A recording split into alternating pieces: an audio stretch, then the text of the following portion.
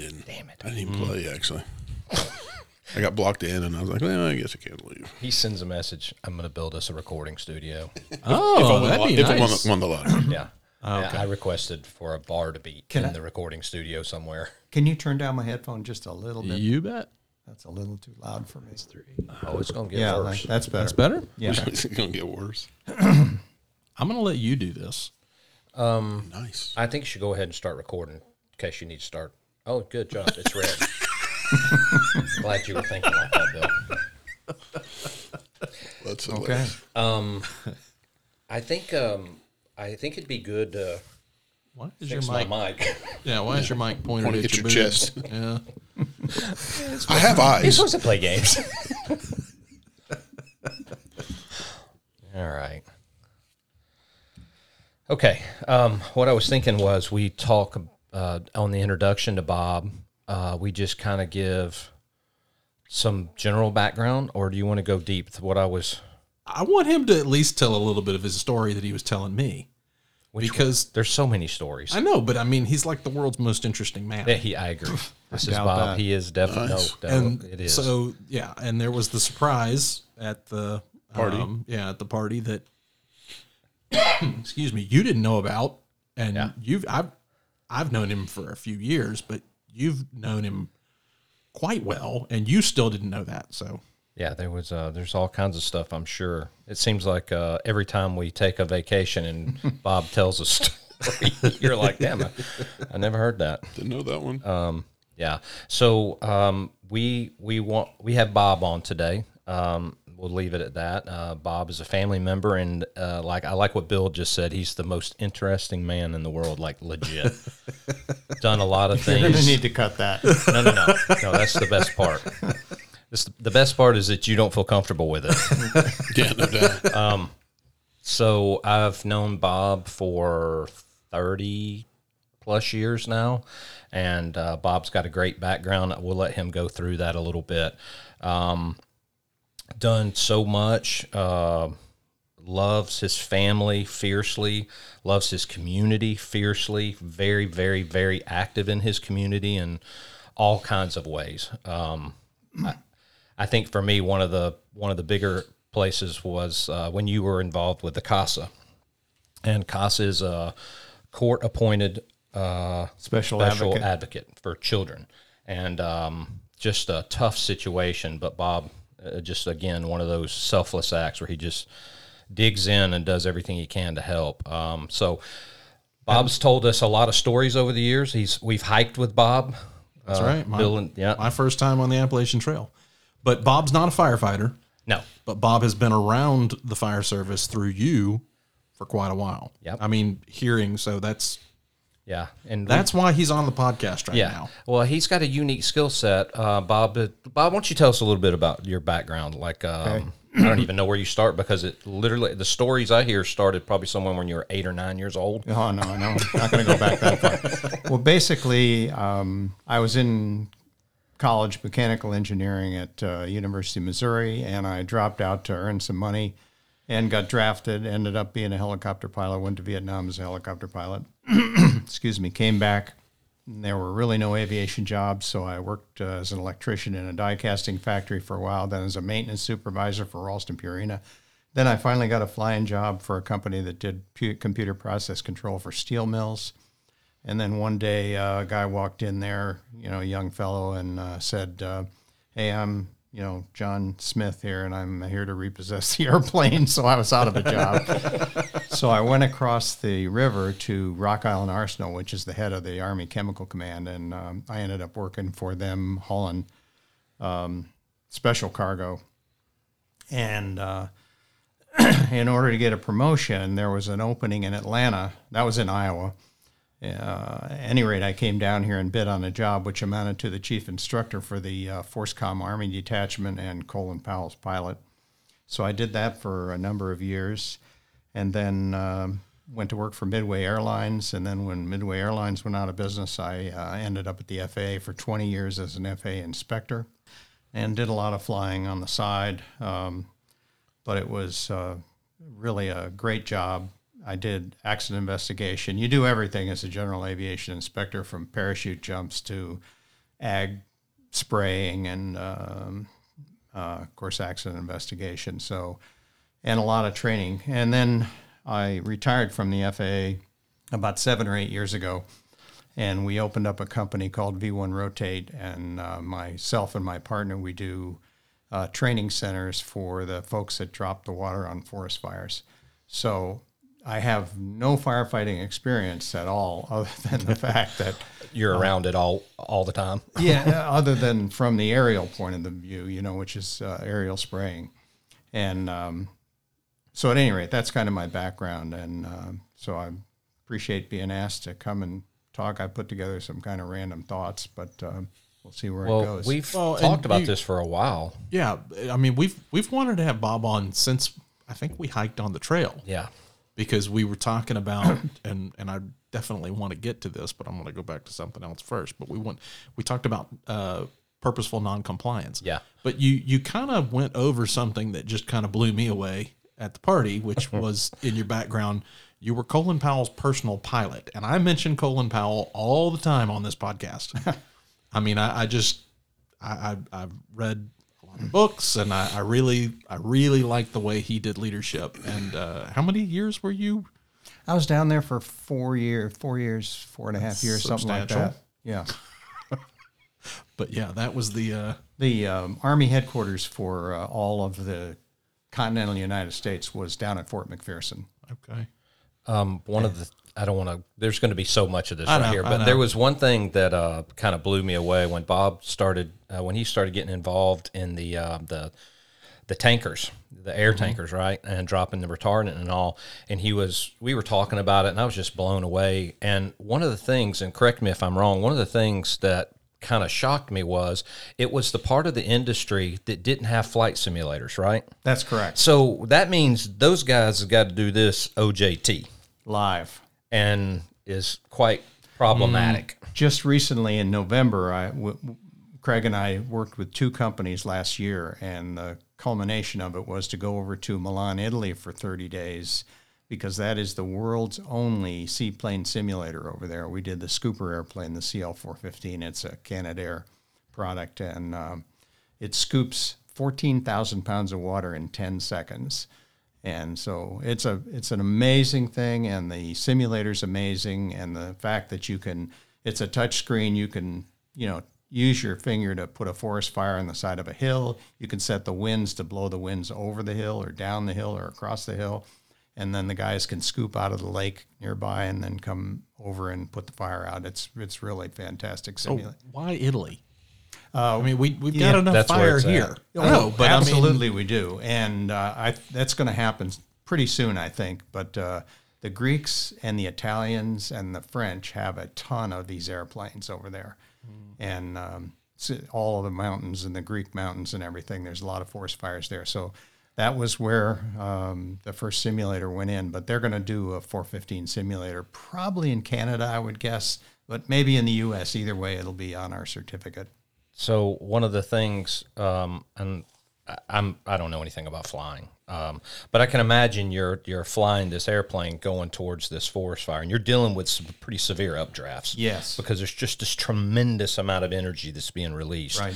So imagine fighting this plane over that. So you're right. Fighting this tremendous updraft, and now all of a sudden you dump the majority of the contents, and you immediately cause the weight of the plane to decrease so rapidly that it even shoots up even further, and the stressors, I'd never thought about that. Not only does it shoot up, but the nose pitches up severely, so you have to be just full forward yoke.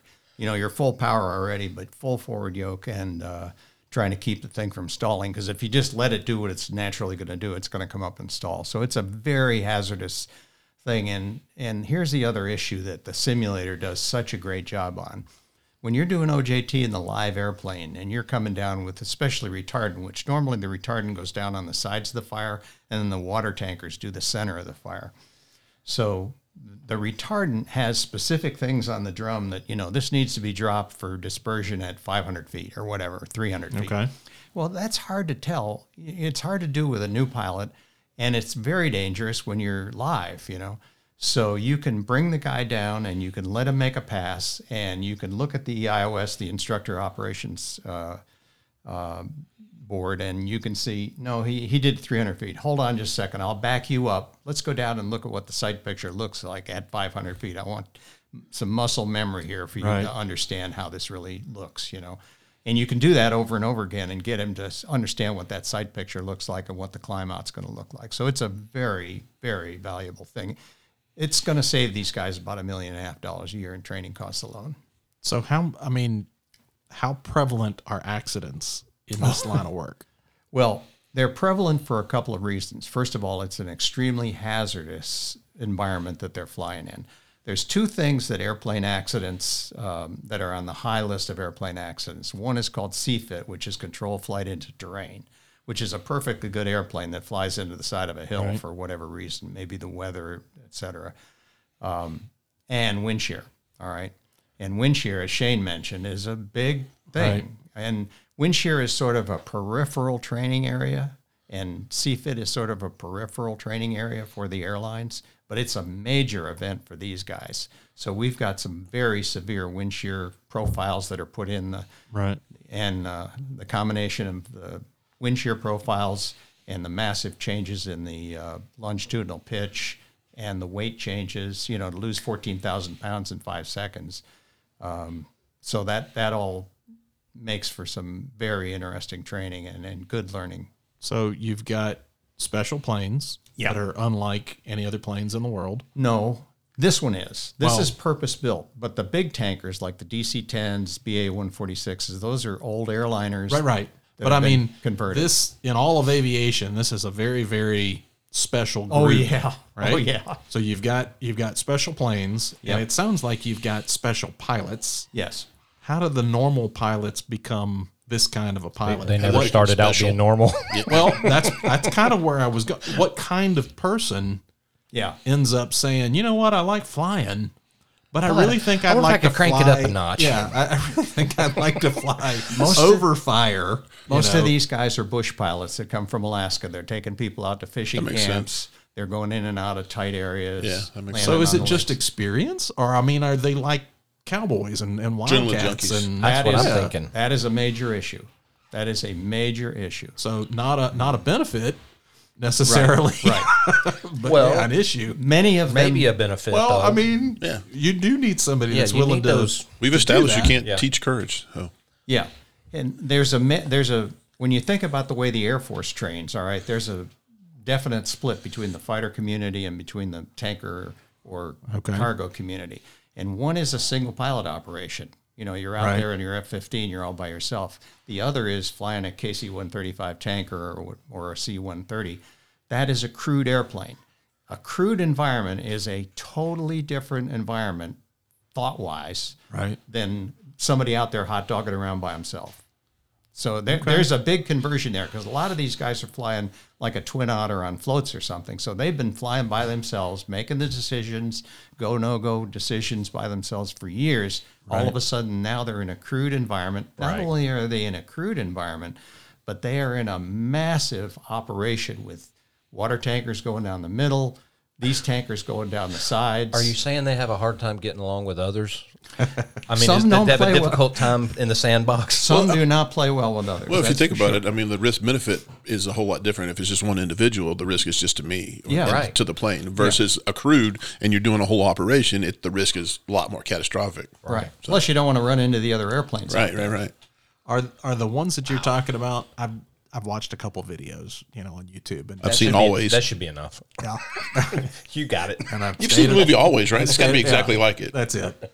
But the ones that I was watching had little spotter aircrafts flying in front of them as well. Exactly. Which just, I mean, how many aircraft are you going to clog? In a small area. Yeah. There could be half a dozen aircraft of different sizes and different speeds operating in the same AO. Wow. And you said there's accidents pretty regularly? I wouldn't say regularly, but there is an accident rate. Some of it is caused by stress and fatigue of the airplanes because literally they had a DC-10 not too long ago. They pulled the wings right off of it because they were doing 3G pullouts and they shouldn't have been. So there have been some stress and fatigue. And what happened to that crew? Oh, they all died. Sorry. I was not the laughing point. I knew exactly where that was. Maybe it was the way he said it. It was the delivery. Yeah. It wasn't the, But So there is some of that, and there's also some mid-airs, and there is some. The Italians had a very unfortunate accident just about the time we went over there, about a week before we went over to Italy, and they got into a valley and just couldn't make the climb out of the valley after they released and that was in a CL-415 in a tanker airplane, and you could just see they were struggling, couldn't make it out, hit the top of the hill. When you said see, what do you've got video of it? You've got I got a video of it. Wow, it's nasty. I bet. I mean, it's like what we were watching before. Right. Yeah. So, I mean, are you involved in accident review? I haven't been involved in accident review because normally I'm not a government employee anymore. We do court. Like expert witness? Expert witness stuff. But conceivably we could be, I guess. But I'm not a CL-415 pilot, so I wouldn't be the best one to be in there. Right. Now, I could look at structurally, I could look at the management system and see what maybe led up to the accident in terms of peripheral items. Right.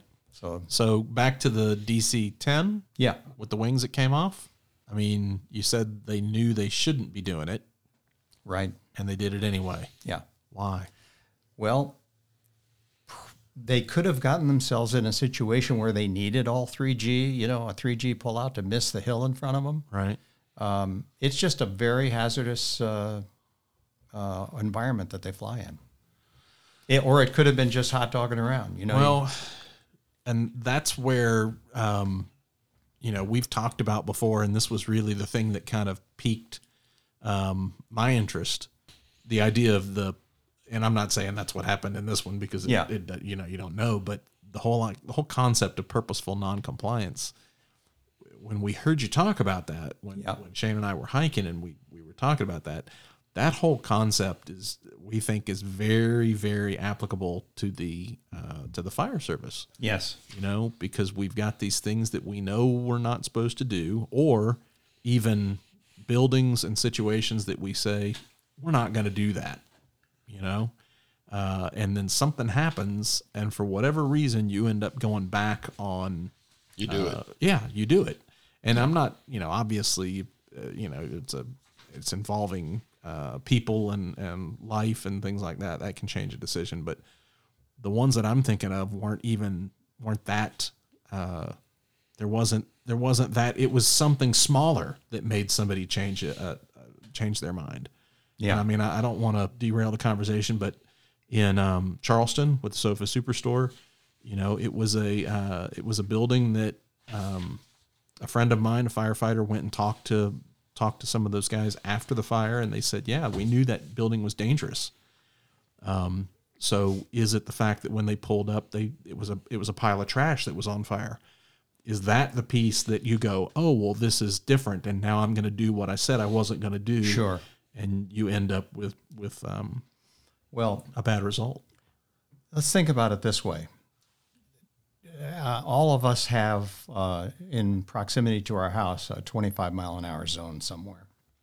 If you look at the speed limit that the speed that everybody travels at, you're going to find that quite a few of the people are above 25 miles an hour. Sure. So what's the reason for that?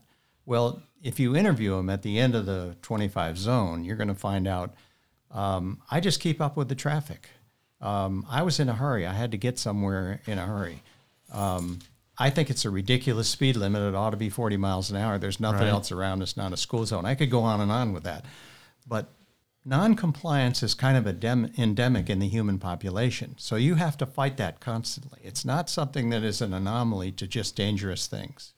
So, you can have unintentional noncompliance from, I've listed a couple of things here: lack of knowledge, inadequate training, a memory lapse, lack of practice, misapplication of a procedure, or a stress, distraction, that kind of thing.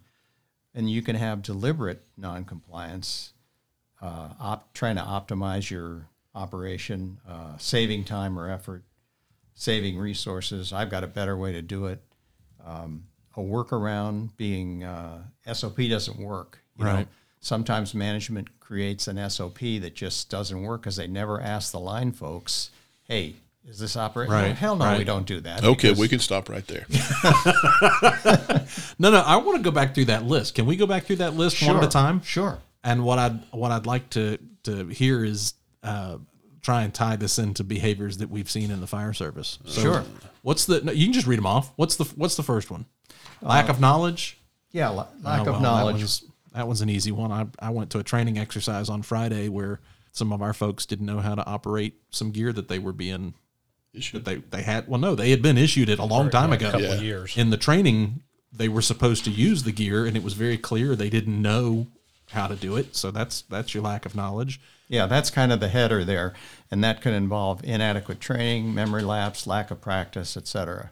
Okay, so those three, I got you. Those yeah, three yeah, I see fall what under you're saying. that subject. So Yeah, yeah, inadequate training, memory lapse, lack of. So that was lack of practice. Yeah. Memory lapse, we just don't do it enough. Yeah. So you've got the equipment on the truck, but you don't touch it enough. Right. And then inadequate training is just that nobody ever really showed you how or why. But I put that back on firefighters as well, though, to a certain degree. If you got it on the truck and you don't know what it is or you don't know how to use it, you ought to be asking a question. This is the culture, though, I think. Well, it is, I but think that a lot of that's- times you have to have that officer or whatever that creates that environment for you to do that. But I think the rookies create that environment when we send them out, too. Because the rookie is this perfect opportunity to go, hey, what's this? And everybody else has to go, you know what? But the thing is that's not typically what happens because that rookie is doing everything they can To fit to in. assimilate to that. I get it, but And you so don't they're think not going to pick those. Hey, But you I'm don't still think new. that- I don't know anything. You I'm still don't new. I think- don't know anything. You don't think the rookies going out is a little bit of a jolt for the station to It kind of? should be. And I think for some it probably is. Yeah. I think it I think does. it does for some, but not all. No, I'm not. You know me. I'm never going to say. We're not about absolutes. All right, I'm going to ask a question. Forcible entry, I'd say in the last 15, 20 years has really become a bigger thing. Yeah. In your beginning of your careers, was it something that was taught and trained on? Oh, no. Exactly. It's something we carried on the truck. It's something we did, but not until the last 15, 20 years did they really start hitting it hard with the gapping and all that kind of thing. These were I think simple I was- tools that we carried on the truck. But I had this conversation with a firefighter one time. He was like, you guys, used to force doors all the time. I'm like, we kicked them. We kicked them. Yeah. We No, didn't, we didn't do the techniques that kicked- you guys are being yeah, taught we now. kicked all the time. Yeah. Right. Front, donkey, whatever. Yeah. Right. Whatever So worked that's for you. an inadequate training, for that same Right. kind of thing. It's like we had the tools, we knew what they were supposed, but it was more fun to kick them, so we kicked them. I do want to kind of put something together, and I know Bill's going to cringe when I go here. Oh, this is going to be awesome. I know, because we can't haven't wait. had a I like the chance to build-up. really talk about it. But Pavel shared an article with us a few weeks ago, probably a few months ago. Remember the 3 U's? The unwilling, unable, Oh, yeah, I've seen and this before. unaware. I don't think you shared it with me, but I've seen this before. It came from, gosh, I can't remember the chief's name. I'm not even going to try to mess it. Vince, I got it from Sobieski. wherever. Anyway, the purposeful nine. As soon as I started to hear about the 3 U's, and the purpose of it was this, it was a guiding tool for new officers or whatever to kind of gauge why Why are they just happened. having the issue? This non-compliance event took place, and let's start to figure out why. So it goes through the unwilling, unable, unaware, and that kind of gets into the purposeful non-compliance. Even though what we talked about years ago about the purposeful non-compliance, I keyed on not the unable or the unaware, it was the unwilling. Yeah. And that was the individuals we were pinpointing at that time. I remember this person vividly. Right. And I just remember this conversation took place at the beach. I'm almost positive that's where we started it. I shared it with Bill and we, that whole that purposeful non-compliance, whether it's I know better than you, the policy's not written correctly, it won't happen to me, all those kind of things. Right. And I think for the fire service, to me, they're all dangerous. When I say these unfortunate, unintended events that take place, but when you need to kind of peel it back to how we got there. Like, was it truly an unwilling piece, or was it like unaware? I can deal with a little bit better. You know what I mean? Sorta. Yeah. I'm taking very ignorance broad is ignorance. strokes here. Unable, you should know that before, so we shouldn't have gotten ourselves. But that true unwilling individual is the one, to me, that is probably the most dangerous in the emergency and on the fire ground, really. I agree.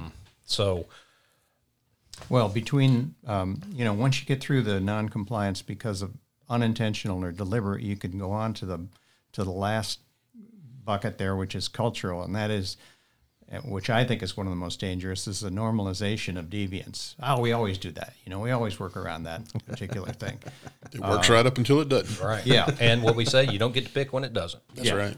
And emulating superiors, if you have a training captain or something on the line, and he's doing that, it shows you how to make an approach, and whether that you shouldn't be doing it in. And again, pardon my ignorance of the firefighting business here, but I'm just going to relate this to aviation. Or inadequate oversight. People are just not watching what's going on. Who's supposed to be managing the scene or the flight or the... No, we suffer from those three very, in my opinion, significantly, especially that first one, that normalization of deviance. And that sounds very aggressive, but I think that's that bad behavior. I think that's our whole discussion on luck, where we got lucky on the previous time. And it reinforced this attraction. And it goes into our mental Rolodex of, well, last time I had this is what I did, and it came out okay, and therefore, let's do that again. So it's calling it normalization of deviance is a little bit more... clinical. Yeah. No, but I mean, and there's a little bit more of an edge to it. That's a negative. Yeah. Okay. But there is what's called heuristics. I don't know if you're familiar with heuristics, but it's a shortcut that we in the high tech kind of dangerous business that we're in, firefighting or aviation, use because we have experience and we have training and we can take these shortcuts. We don't need to go down every possibility to make a decision. You have the observation, you do the analysis, and you do an action. Sometimes it's that fast, Sometimes it isn't. Sometimes you have a lot of things that go on. But I'll just give you an example of heuristics. Guy takes off in his Cessna 172 at night. He's flying, going somewhere. It's no big particular deal. He doesn't need to be there at any time. He looks down about 10 minutes in the flight. He sees the fuel gauge is at 0. Oh, crap. Well, what's the problem here? Did the line guys forget to fuel this thing? I told them I didn't check the tanks, but they should have fueled it. Or is it a bad fuel gauge? Did we have an electrical failure of the fuel gauge? Well, there's no pressing thing, so he decides to land at the nearest airport and check it out. Sure enough, it's a bad fuel gauge. Okay. A year and a half later, he takes off, and he's going across the water out to Martha's Vineyard or something at night, and he looks down about 15 minutes in the flight and sees the fuel gauge is at 0. Well, heuristics is going to lead him to think, boy, first of all, I got a very important business meeting I have to be at 8 o'clock tonight. And he's going to think, there's a possibility that this thing is a bad fuel gauge. So, and again, you got to look at the context of it. Are you going over water? Are you at night? Are you over a lit area? Is there good moonlight where you might be able to land on a road if you actually do run out of fuel? So all of those things are going into this fairly complex decision-making model. But heuristics leads into it because he had that experience, and that's in his memory bank. Right. Well, no, I think it's there's so many examples that I can think of from my past that falls right into that. As far as the three items that you were focusing in on, Shane, this may be. We got handouts. So the objective to try to get around these things is a culture where everyone does the right thing when no one's looking. That's the ideal. And procedural compliance universally recognized as a sign of professionalism. When you get those combinations there, you're on a good road to trying to get a handle on this stuff. Can you say that again? A culture in which everyone does the right thing whether nobody's looking. And then procedural compliance is universally recognized as an element of professionalism. So, man, that last one's good. I like all of it's good. I think from a leadership standpoint, I find myself in a very unique situation where I'm no longer necessarily supporting leadership. I am the leadership, where I'm trying to create something in an organization. And that hit me a little bit right there, because you start thinking about that first one about, that culturally doing the right thing when no one's looking. How do you, and not that that's not happening now, but what's the process look like to make that happen or to support that? And I have to believe that has to start at the top and at the bottom. At the top, as far as establishing examples or what we've often said, what you tolerate is kind of what you get. Right. So there's a level of... I think that's an important point. If I had to do this over again, I would put these backwards. I would put the first one first, or the second one first. That the procedural compliance is a element of professionalism. Once you ingrain that in the folks that you're dealing with, then the culture becomes they're going to do the right thing. And I agree with that. And the reason I think that's important is because in my head, that's the foundational piece. This is what procedures say we do. We agree with it. And if there are procedures in place that we don't agree with or we do not think are correct, then we should make the steps to fix those procedures, rewrite them, resubmit, whatever, not just don't do it because we know that's wrong. And do you have the feedback loop to get that information? Right. I think you have to create that environment. Yes. And I think I feel like it's... Golly, I'm going to say this. I'm probably going to totally regret it. I love the buildup he does for these things. It's awesome.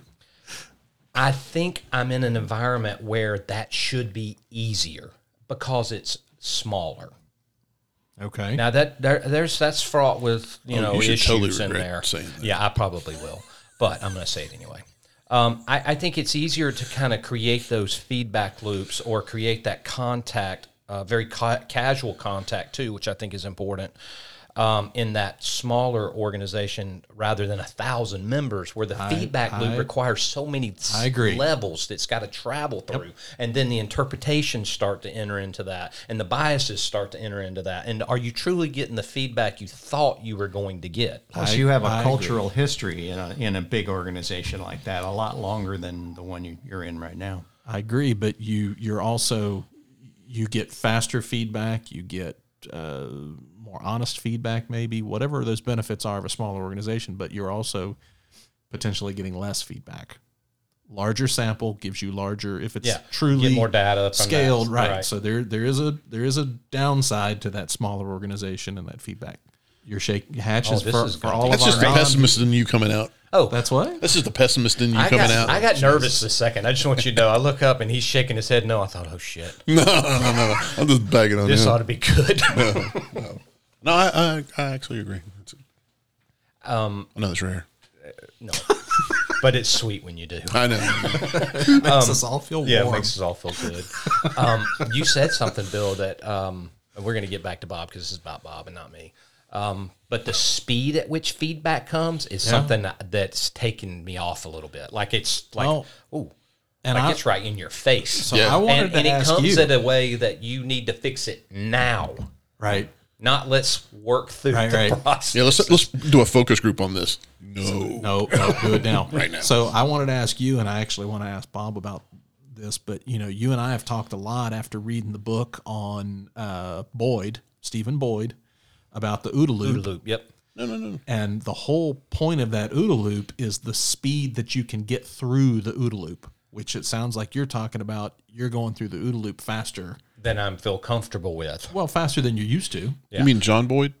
Yeah. Oh, was it John Boyd? Oh, Stephen Boyd was in Ben-Hur. Appreciate that. Stephen Boyd was in Ben-Hur, and he played Masala. Ben-Hur's always there for you. Yeah, I know.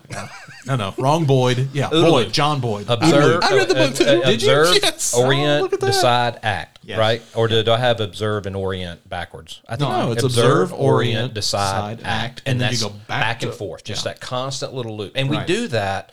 Firefighters. We don't even think about it. It just happens so fast. We're all doing it all the time. Situational awareness. Yeah, all the time. And some of it is shortcutted by your experience. Right. Which starts to get into the heuristics piece, which can be problematic. It can be. Because it's exactly what you said. But it also gets into the luck piece. It gets into the luck piece because if it has a favorable outcome, we're going to shortcut it and we're going to kind of go with that. Right. Instead of looking at it, actually orienting it like you should and taking in all the information, you take out parts of the information. That's such a good point because that's the individual that is using, they're leaning more towards the luck. It's always worked out for me. Yeah. Or experiences versus education. Like you went to a class on this, but this always worked this way, so why do I need to do what they said in the class when I've had good experiences this way? Yeah, it's this is what they taught me, and here's how we do it in the real world. Exactly. Yeah. Which we've all said. Yeah. Now that you've done with recruit class, let's show you how we really do it. Well, that just came up. It's funny Jill said that. And we've had whole episodes devoted to us deviating from established policies, policies and procedures. That's the whole. I know, and I the whole. You know where I stand on this. I think. Go ahead with it. Well, no. I mean, I don't even know what we're talking about right now. We're being kind of vague. The last time we dipped our toe in the breaking policies thing, it didn't go well, and we didn't put the episode out. Oh, so stop here. Right. I mean, I'm not trying to derail us there, but that is purposeful noncompliance, and I have done it before. Yeah. But I think there was also a component, and Bob, get in here when you can. Golly, that's probably should. There was a, and I hate to put it this way, but it was an accepted risk. I knew what I thought might happen if this doesn't work out, and I still did it anyway. And this was having an action, going to do something, and there was clear policy says you do not do that. But there at some point. So let's take the DC-10. You said there's a possibility that they got into something that they weren't anticipating, and they had to make the plane take the 3Gs. And I have no idea, but let's just say there was a crew on the ground in trouble, and they were the only plane anywhere near. Yeah. That's purposeful noncompliance, but they knew what they were doing going into it. For a purpose. And they were willing to take the consequences. The risk. Yeah. Right. Yeah. That's true, but what is the policy? The policy is basically that you leave yourself enough margin to climb out of that valley. Right.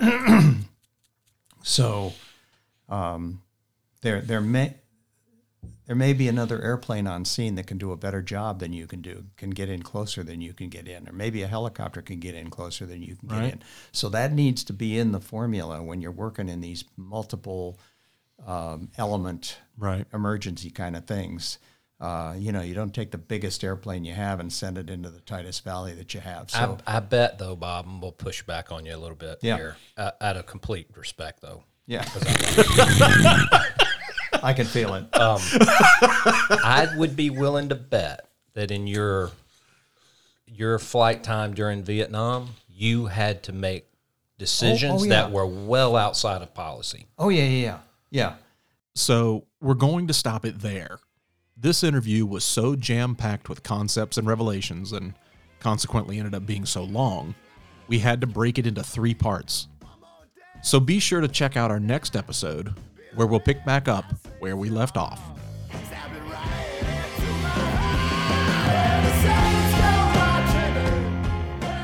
Combustible is available on iTunes, Spotify, Google Play, Stitcher, Amazon, and everywhere else you listen to podcasts. Subscribe to Combustible to make sure you don't miss out on an episode. Follow us on Facebook so we know how many of you listeners there are out there. And you can check us out online at combustiblethepodcast.com.